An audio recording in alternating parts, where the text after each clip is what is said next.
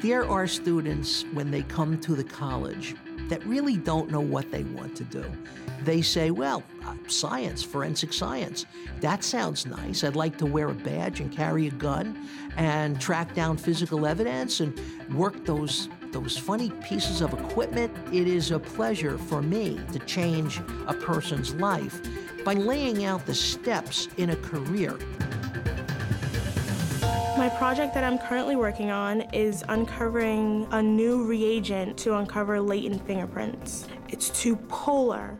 So when you put it on an evidence document, which is where they would want to see most of the fingerprints, it'll de-ink the entire thing. So you have the good fingerprints, but the evidence is gone. We don't always focus on what science is. It's this process of inquiry, process of discovery that they don't often get in traditional classes. The lab actually studies Pokawe antiviral protein. These cancer cells that are continuously growing can be destroyed by this mechanism, and therefore the person could continue to survive. We offer 3 tracks, one in molecular biology, one in toxicology, and one in criminalistics. It's kind of charting how your shoes change over time so that if you found a shoe print at a crime scene, you can analyze the shoe when you find it and say within a certain degree of certainty if it's the right shoe. By the time you get to the senior year, you're learning things that were just recently discovered. I mean, you're approaching the limits of what's known.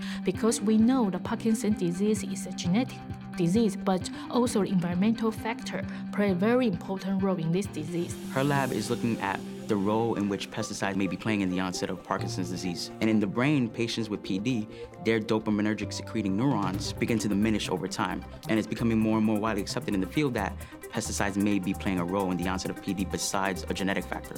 The kids here are absolutely amazing. The changes that have occurred, they're doing presentations that are honestly at the PhD level. And I attribute a lot of that to the program known as PRISM. Several things had come into place.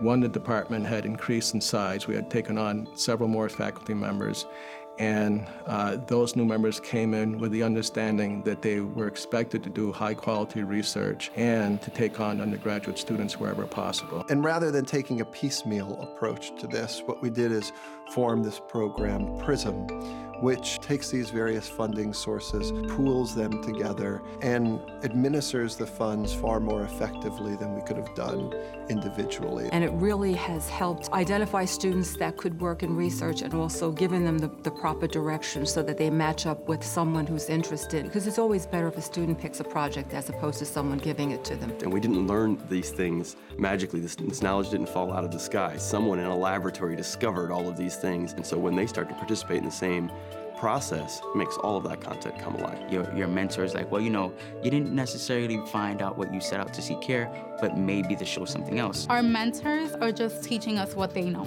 They're always there for you, and he honestly made me the scientist that I am going to become. I couldn't have done it without him. She's able to troubleshoot and to help me with the project.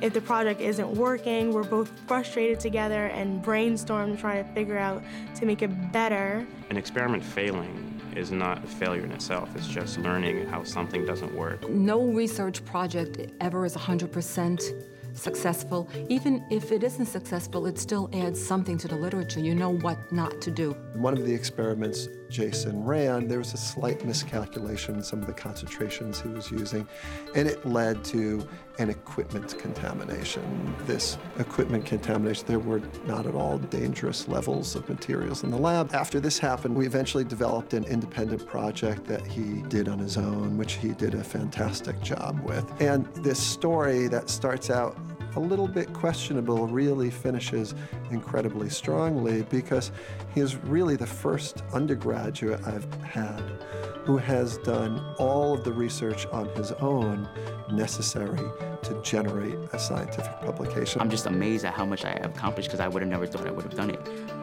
And certainly a school like Stony Brook, I was blown away when they said, you know, we want to invite you for an interview to come over to the college. I plan to come back here to John Jay and get my master's in forensic science. I got accepted into the MCD program, which is Molecular Cell and Developmental Biology. I'm enrolling in an MD PhD program at the University of Miami. It's perhaps the toughest graduate professional program to gain acceptance to in North America. I'm thinking so far that I'm getting the PhD in pharmacology, because with my background in tox, I really loved it. Science isn't a clear-cut path. It's not a recipe that you follow from beginning to end.